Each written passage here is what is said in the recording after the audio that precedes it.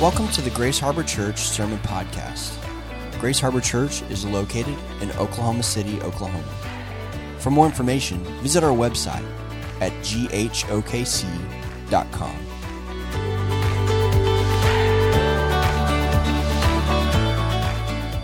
Amen. You can be seated. Some of you are on edge. Like every time I say amen, like please don't tell me to go shake people's hands.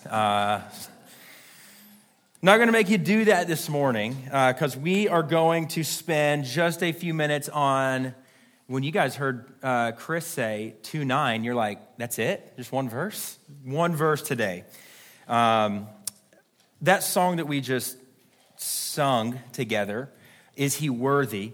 We were talking about it before the service. We're like, what are we going to do if we just don't know how to respond in this song? And it's okay. We said we want to learn together. We want to teach. And one of the things we were talking about is for all of the history of the church, one of the things that has just kind of marked their patterns and their behaviors as the people of God is reading in response. That someone would read and the people of God would respond to something. And so if it's foreign to us and if it's different, it's not because it is weird in and of itself. It's because we are weird and we have done things to it. And we as Western Christian people, the Western church, through our own kind of crafting and creating church in our own image, have really abandoned some of what I believe are deeply formative and impactful things that the church has always done. And so we're going to learn this song together. We're going to sing this song together. It's really, we were kind of arguing beforehand where exactly it's based out of, but Revelation chapter 5, verses 9 and 10 is really just a beautiful place to kind of go when we're talking about what the overall point of the song is. And this is what these two verses say. They sang a new song saying, "Worthy are you to take the scroll and to open its seals. For you were slain, and by your blood you ransomed people for God." By the way, this is talking about Jesus. "From every tribe and language and people and nation, and you have made them a kingdom and priests to our God, and they shall reign on the earth." And so this song that we sing is really just kind of like a war song. Like when you hear it, as we get used to it together and we sing it together, before long, we're just going to be hopefully just yelling and getting weird in here, right? Like clapping and yelling and jumping, and that's okay to do those things, okay? I pictured as we sang that song, and even as the band rehearsed it this morning, I'm just like, man, in what way would the underground church respond to this kind of song in other countries? And people who are very, don't let this word scare you, charismatic in their worship and in their singing and in their worship, how would they respond to this? And they would just respond to it with such worship and energy. And I hope that could be true of us. And so that's enough of my little rant for this morning. But 1 Peter chapter 2, verse 9. If you don't have a Bible, this one verse is on page 1015, 1015 in the book and the Bible and the seats in front of you. And so we really encourage you to follow along. In fact, we're just really going to be kind of walking word by word, line by line through this one verse of Scripture this morning. Let's read it together again. 1 Peter 2, verse 9. "But you are a chosen race, a royal priesthood, a holy nation, a people for his own possession, that you may proclaim the excellencies of him who called you out of darkness into his marvelous light." So over the last few weeks, we've been talking about what it looks like to live as a redemptive people in this world. And we've hopefully established that we, as the church, whether that be Grace Harbor Church or just whether that be the people of God throughout the world, exist in the world as a community that is intended to live redemptively in the world. And so if you've missed any last 4 weeks, we'd encourage you to go check those out. But hopefully we have successfully established that. And so today we're wrapping this up. And as I was kind of pondering what it is that we wanted to do to wrap this up, I just thought 1 Peter 2:9. This is a book that is written, as you see in the very first chapter of verse 1, it says, "To those who are elect exiles of the dispersion in Pontus, Galatia, Cappadocia, Asia, and Bithynia, according to the foreknowledge of God the Father and the sanctification of the Spirit, for obedience to Jesus Christ and for sprinkling with his blood, may grace and peace be multiplied to you. And so, without getting into everything that we may know or have observed about this book, we at least know that there is a group of people who are considered exiles, who are elect, which are the people of God, and they have been dispersed throughout the land that they're in. So the kind of the consensus is that the reason why they are dispersed and why they have scattered is because of persecution. Is because things are happening to them that are hard to process. And so keep that in mind as we read and as we study what Peter says to these people. And so this is what I want us to really see this morning. This is an identity passage. This verse, really, verse 9, we can just say this is identity verse. This is a verse about the identity of the people of God.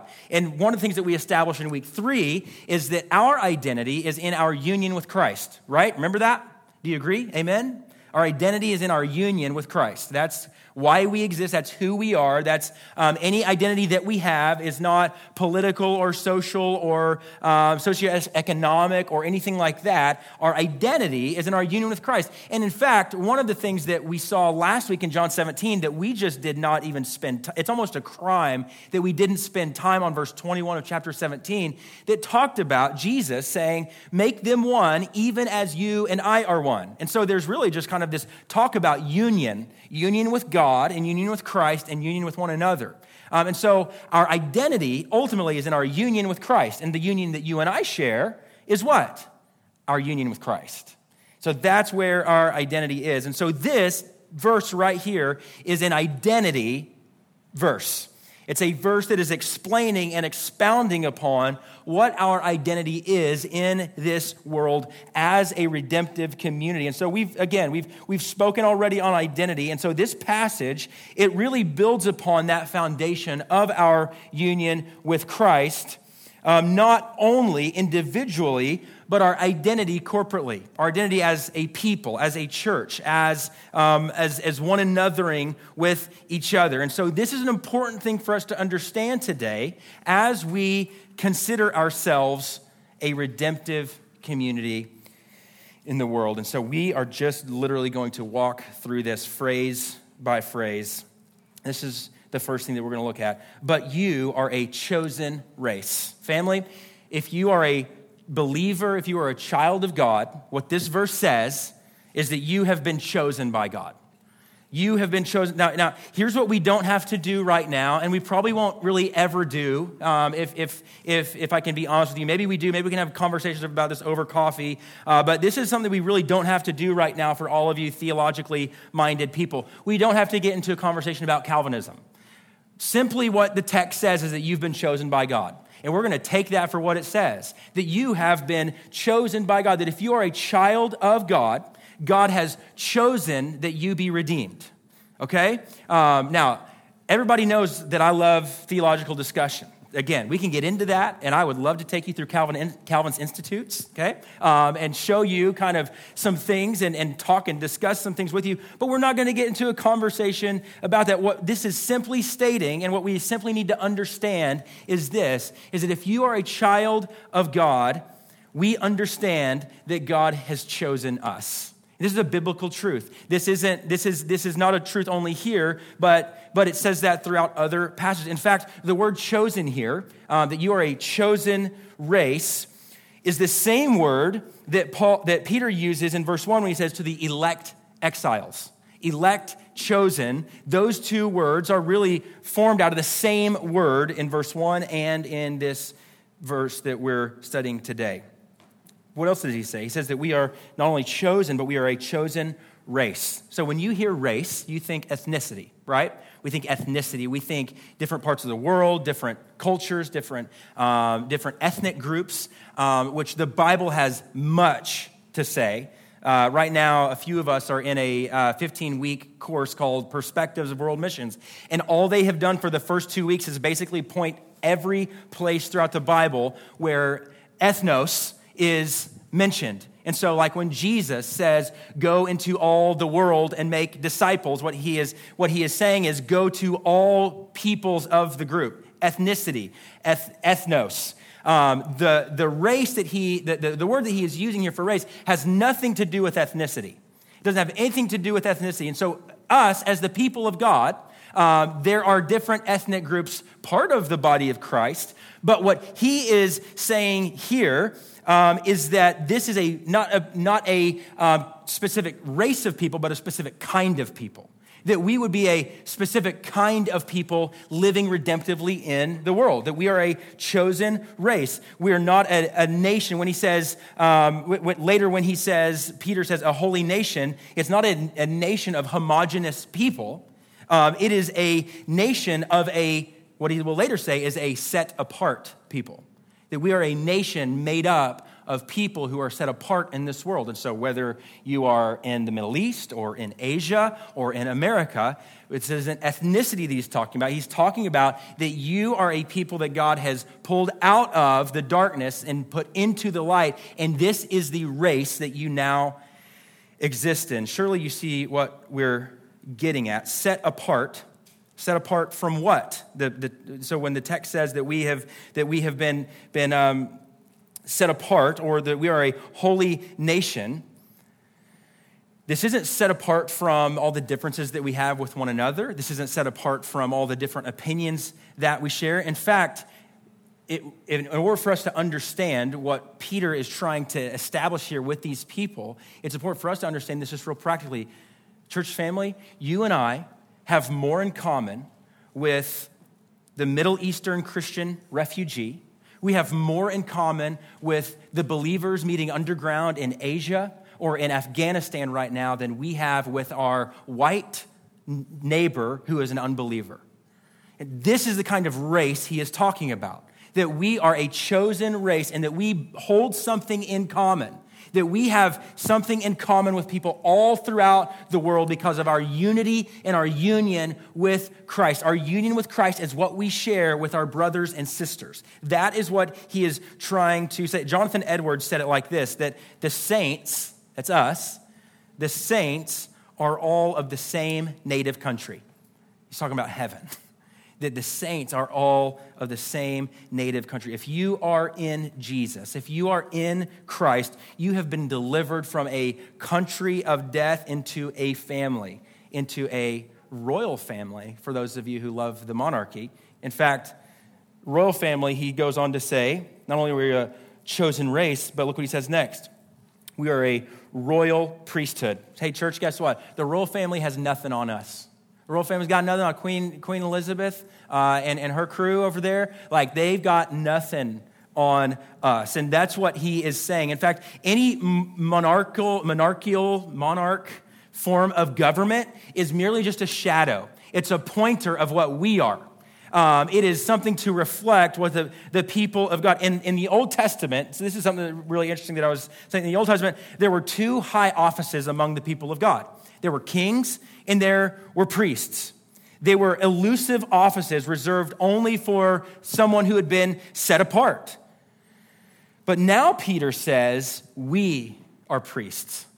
We are priests. We don't need a priest to have access to the Father. Guess what, church family? We are priests. We are the priesthood. We have direct access to the Father. Martin Luther famously defined this as the priesthood of believers, that we are the priesthood of believers. And then he goes on to say that we are a holy nation.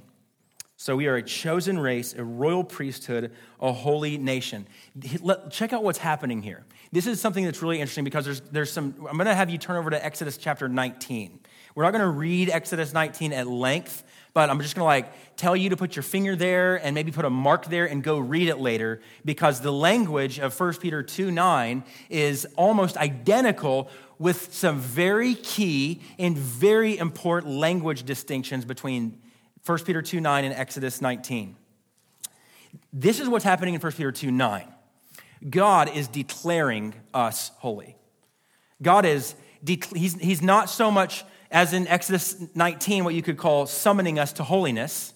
This is not God. Now, in 1 Peter, we will be summoned to holiness. You see that throughout the rest. You say, hey, be holy.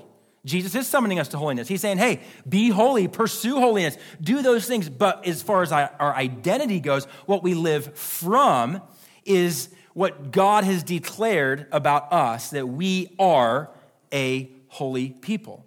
That you, just by nature, by default, as a child of God, are a holy and set apart people. And so God here in 1 Peter 2:9 is declaring us a holy people. Now, how can he declare us a holy people? Is it because of what we have done or because of what we are doing? No, it is by Christ's work. It is Christ's obedience. It is Christ's righteousness. It is only by that we are holy. And so, again, we see a call to pursue holiness, but when we pursue holiness, it is not a pursuit of holiness for God's approval. We said this a lot of times. It is not a pursuit of holiness for the approval of God. It is a pursuit of holiness from the approval of God. We don't work for God's love. We work from God's love. Does that make sense?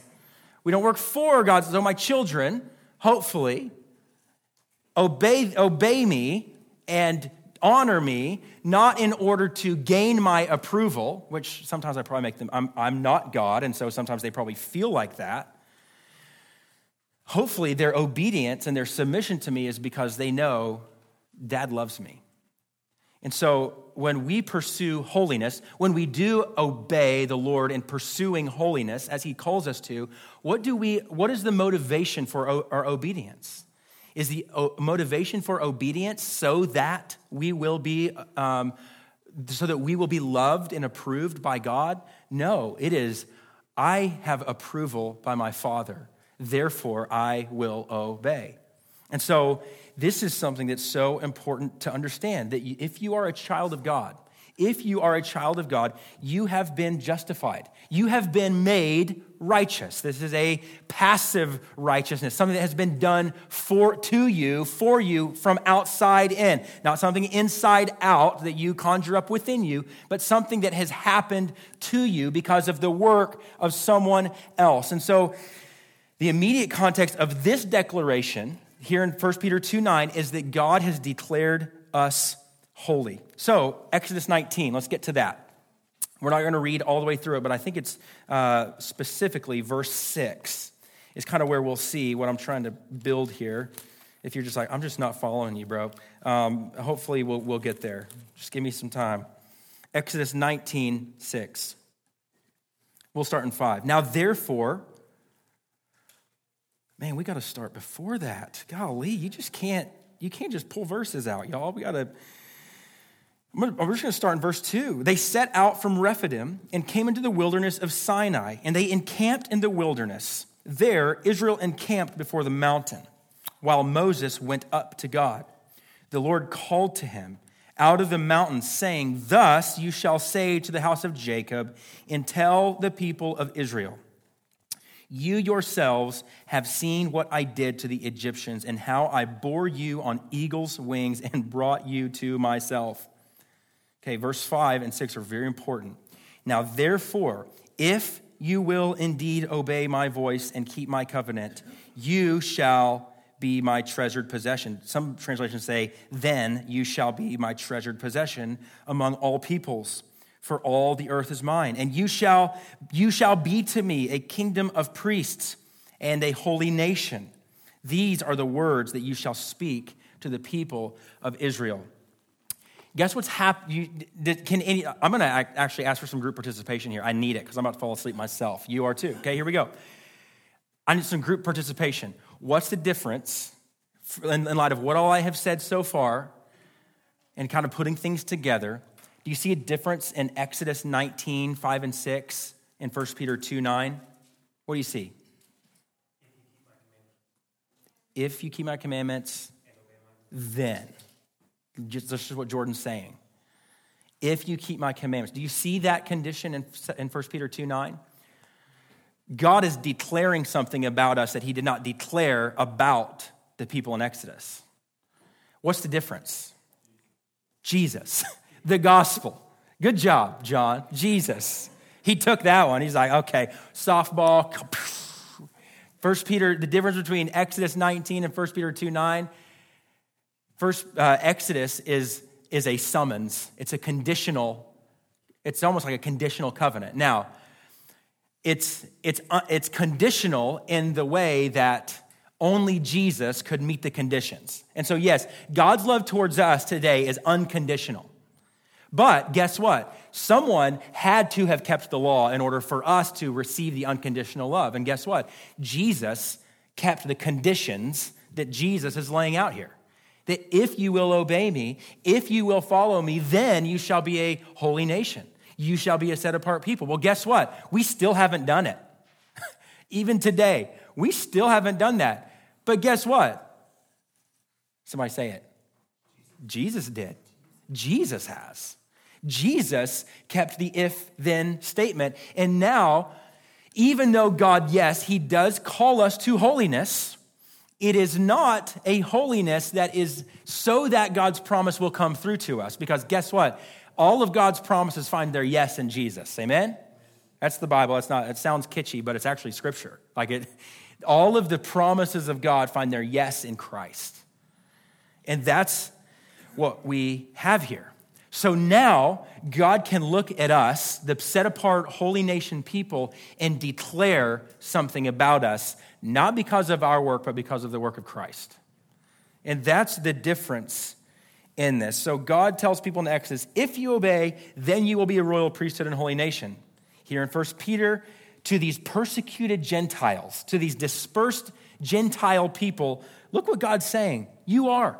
This is what you are. This is who you are. And the only reason why and how is because of Christ's perfect obedience. Man. Can I get an amen? Can the word get an amen? The only reason how and why God can declare what he declares about us as a holy, set-apart, holy nation, people, is because of the work that Christ has done on our behalf. Now, the question that the text answered, we're really just kind of like answering the question that the text brings up in our minds. And so the text itself says why. Doesn't say it clearly, like it's not explicit, but see that word that in verse 9, that you may, you see that? That is answering the question of why are we a royal priesthood, a holy nation, and a people for his own possession? Why? We all love that question, right? We love an answer to that question. I have a book in there in the office.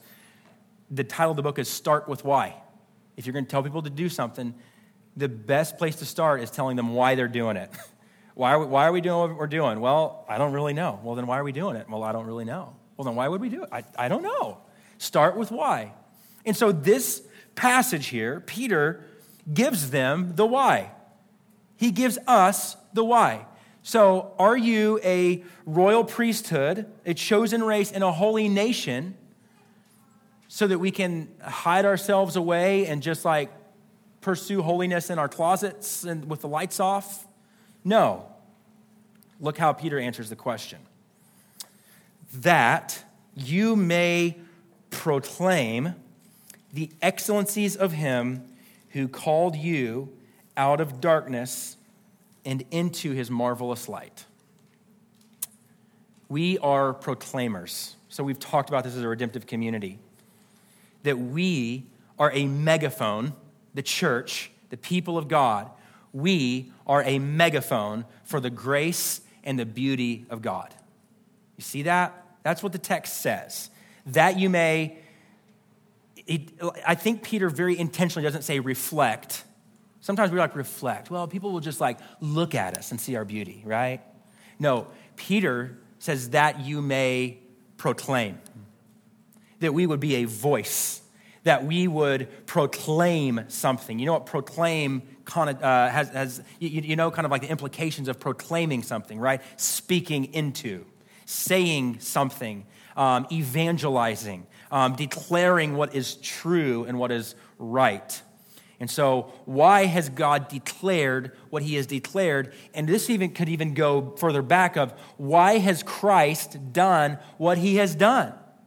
Ultimately to save us, but so that we may proclaim the excellencies of him who called you out of darkness into his marvelous light. And so, church, just the application, again, and we've said this several times, and the word says it more profound than I ever could, but just simply this: when the world wants to see who God is, the picture that they have is us. The picture that they have of the kingdom of God are the citizens of heaven. We're citizens of heaven. We're a royal our nation. Our citizenship is to the nation of God, to the kingdom of God. And so when the world wants to know what God is like and who God is, the world looks and hears from us. And so we have to admit, we are not good representatives of God, are we, all the time? Aren't you grateful that God has declared this of us? Now, the declaration is good news, but it's also like, it feels, what we do with it is we allow it to put pressure on us. We think it's about how I perform. It's about how I work. It's about my good deeds. It's about all of these things rather than resting in who we are. Remember, we don't work for the approval of God. We work from the approval of God. And so when the world wants to see who God is, they look at his nation of people, the church, not America, not anywhere else. The nation of God is the church, the people of God. And that is what we must know. That's why Jesus in his final days prays what he prays. Father, I just pray that as you and I are one, that they would be one.